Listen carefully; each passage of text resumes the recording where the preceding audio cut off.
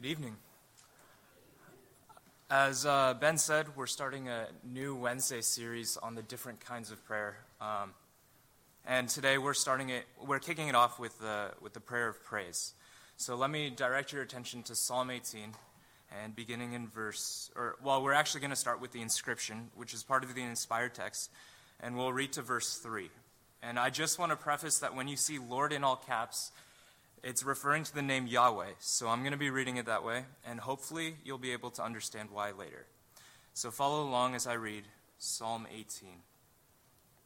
God's word says, "To the choir master, a psalm of David, the servant of Yahweh, who addressed the words of this song to Yahweh, on the day when Yahweh delivered him from the hand of all his enemies, and from the hand of Saul. He said, 'I love you, O Yahweh, my strength. Yahweh is my rock and my fortress and my deliverer, my God, my rock in whom I take refuge, my shield and the horn of my salvation, my stronghold.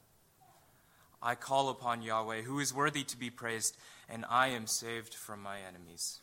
This is the word of the Lord. Modern psychology has classified safety to be one of the most important needs in a person's life. Kind of obvious if you ask me. I mean, who doesn't desire safety? But it's important to remember that the safety we seek as Christians is not the same kind of safety the world seeks. The world desires safety because they're gripped by this fear of death and danger. But as Christians, we ought not to fear these things because we believe that the God who is sovereign over all the affairs of the world has a plan and a purpose for our life as well as our death. And so, as it's been said, the safety we desire is not so much the absence of danger, but the presence of God.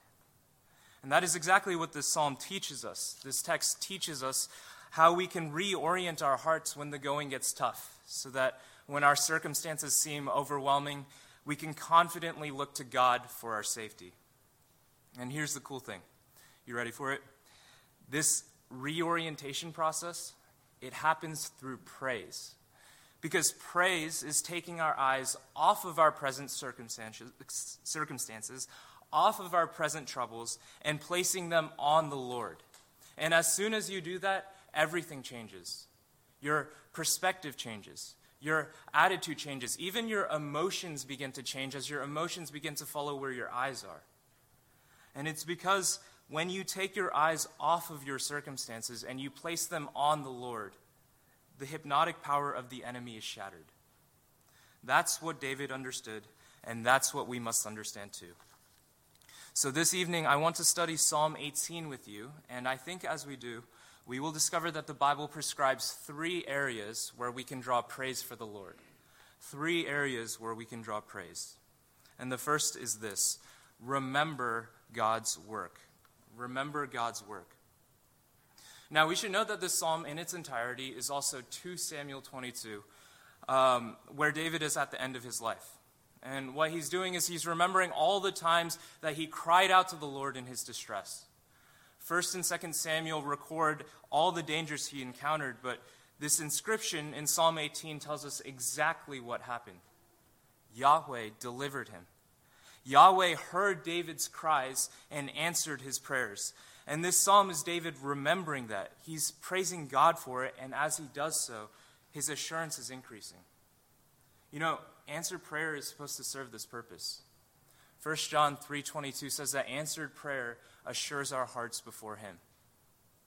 But did you know, and we should make this footnote here, the only prayers God answers are the ones we actually pray? If prayer is a communication line to the Lord, which it is, then it's not very useful if it's tucked away in our closets behind a break-in emergency glass. But as we apply this lifeline day in and day out as a style of life, and we see the Lord answering our prayers and tangibly active in our lives, then we can look into our experience and see what the Lord does for us, and our assurance will rise even higher. That's what David is doing. And so the first thing he declares, verse 1, is, "I love you, O Yahweh." This is a unique love. In fact, this is the only time this word is used this way in the Hebrew Bible. It denotes an emotional or an impulsive love rather than an action or promise. So we could say that David feels affection for the Lord.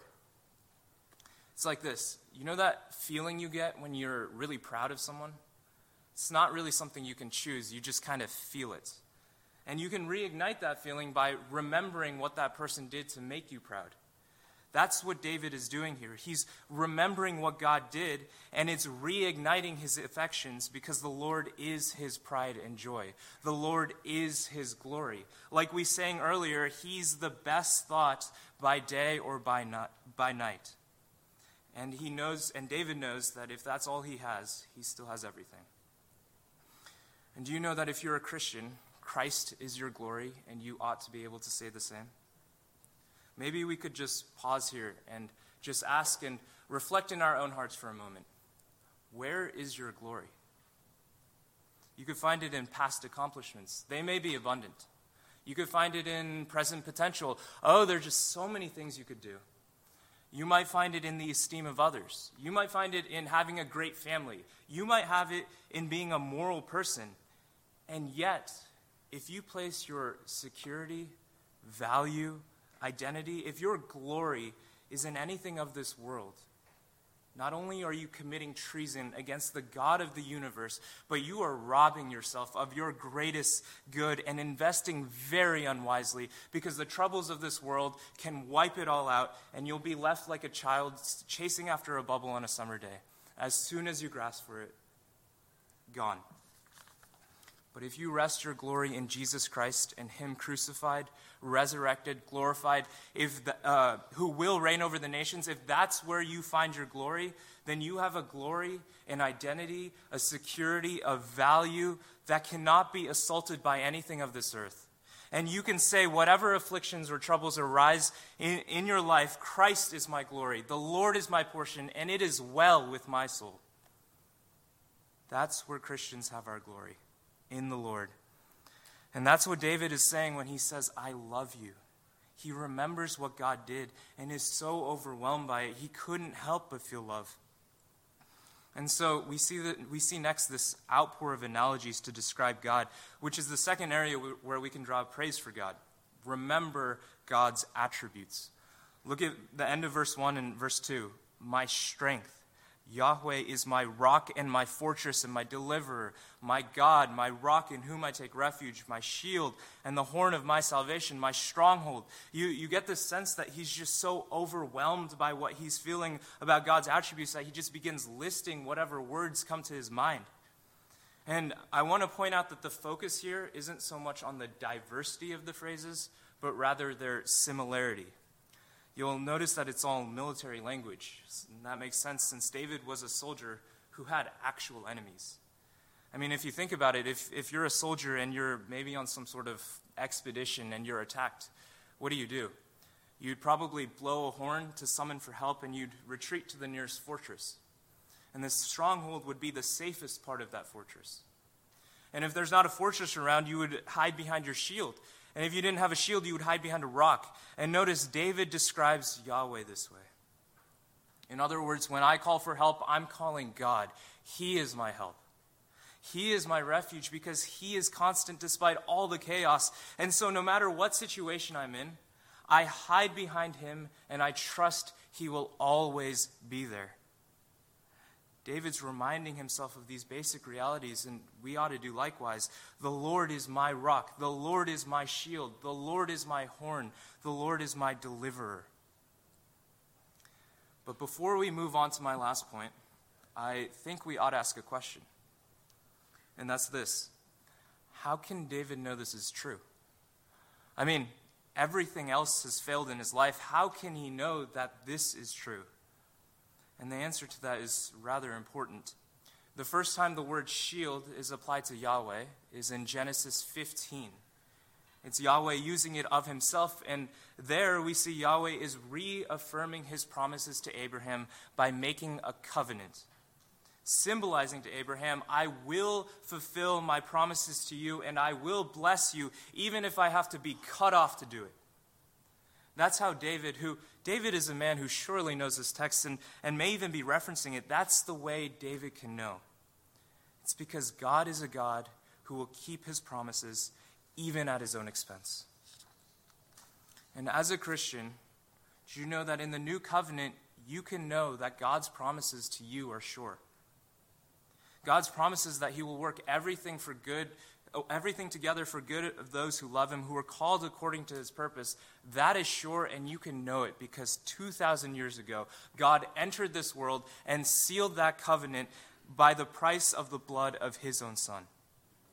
So that now you can look to the promises of God and you can bank on them. Because God already shed the blood of his own Son, he will not withhold the lesser promises to you.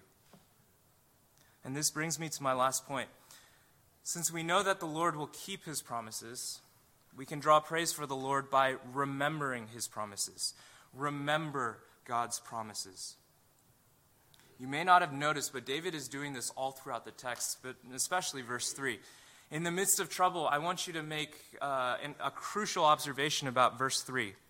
Where does David say he goes? The answer is simple yet profound. Verse 3, I call upon Yahweh. He goes to the Lord and calls him Yahweh, his covenant name.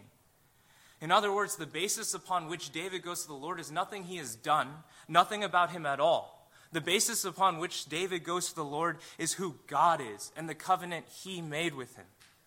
He doesn't go before the Lord and plead with him anything of his own goodness, any of his own past. No, he remembers the promises God made with him, and so he goes before God and pleads who God is, pleads the covenant, pleads the promises that God has made with him. And because God is a covenant-keeping God, he knows that he is saved from his enemies. And did you know that if you're a Christian in the new covenant, you have a relationship with God that is just exactly that, a covenant relationship? The covenant we enjoy with the living God is a covenant sealed by the death and resurrection of Jesus Christ. By the work of Christ, God enters into this covenant relationship with us, washes away our sins, brings us into his family, secures our souls for eternity, and he has pledged himself to be our Father, to hear our cry, and to save our souls. And it might be good for us to remember why these promises had to come this way. And that is that though God is a God of love, he has promised justice. And if God is to be loving and deliver his people into a kingdom of justice and peace, then he has to eliminate the world of injustice and evil. But if he does that, then he must eliminate us too. That is why we need the cross. At the cross, God satisfies his own demands for justice, that evil be punished, and he satisfies his desire to save. And he extends his love to us through the cross. And as you come and you reorient your heart with God's truth, the cross is restored to the center of your view of reality. And at the cross, you see a God who is so loving and so holy that you can trust in him. You can know that the Lord will hide you because he was exposed at the cross. You can know that the Lord will shield you because he was pierced for you. You can know that the Lord will be your horn because, as we saw this past Sunday, he was abandoned. And you can know that the Lord will be your deliverer because he was forsaken. You know, especially in the midst of life's troubles, we need to become experts at seizing these truths and preaching them to our own hearts. Every Christian is responsible to become an expert preacher, if to no one else than to your own soul. You need to learn to say, like the psalmist in Psalm 42, "Why are you cast down, O my soul? Hope in God. I shall again praise him," and seize on these promises and preach them to your own soul. The Lord is my rock. He's my shield. He's my horn. He's my deliverer. And I know all this is true because he who delivered up his own Son, how will he not also, along with him, freely give us all things? You can find refuge in the God who has promised these things. And if you do that, if you place your hope in the Lord, then you'll end up in the same place David does, confidently praising and worshiping, not because you have escaped life's troubles, but because you are safe in the midst of them. So how can you praise the Lord, who, verse 3, is worthy to be praised, and thereby reorient your hearts to confidently trust in him? You remember God's work, you remember God's attributes, and you remember what he will do. Please bow with me in prayer. Father, you are our rock and our refuge and our strength. And we thank you that you have given us an example of how to praise you. And we pray that as we leave the service, your Spirit would apply these truths that we read from your word to our hearts. And we pray that we would constantly remember your works, reflect on your attributes, and hope in your promises. And we pray that this would cause us to praise you and love you and trust you more. In Jesus' name, amen.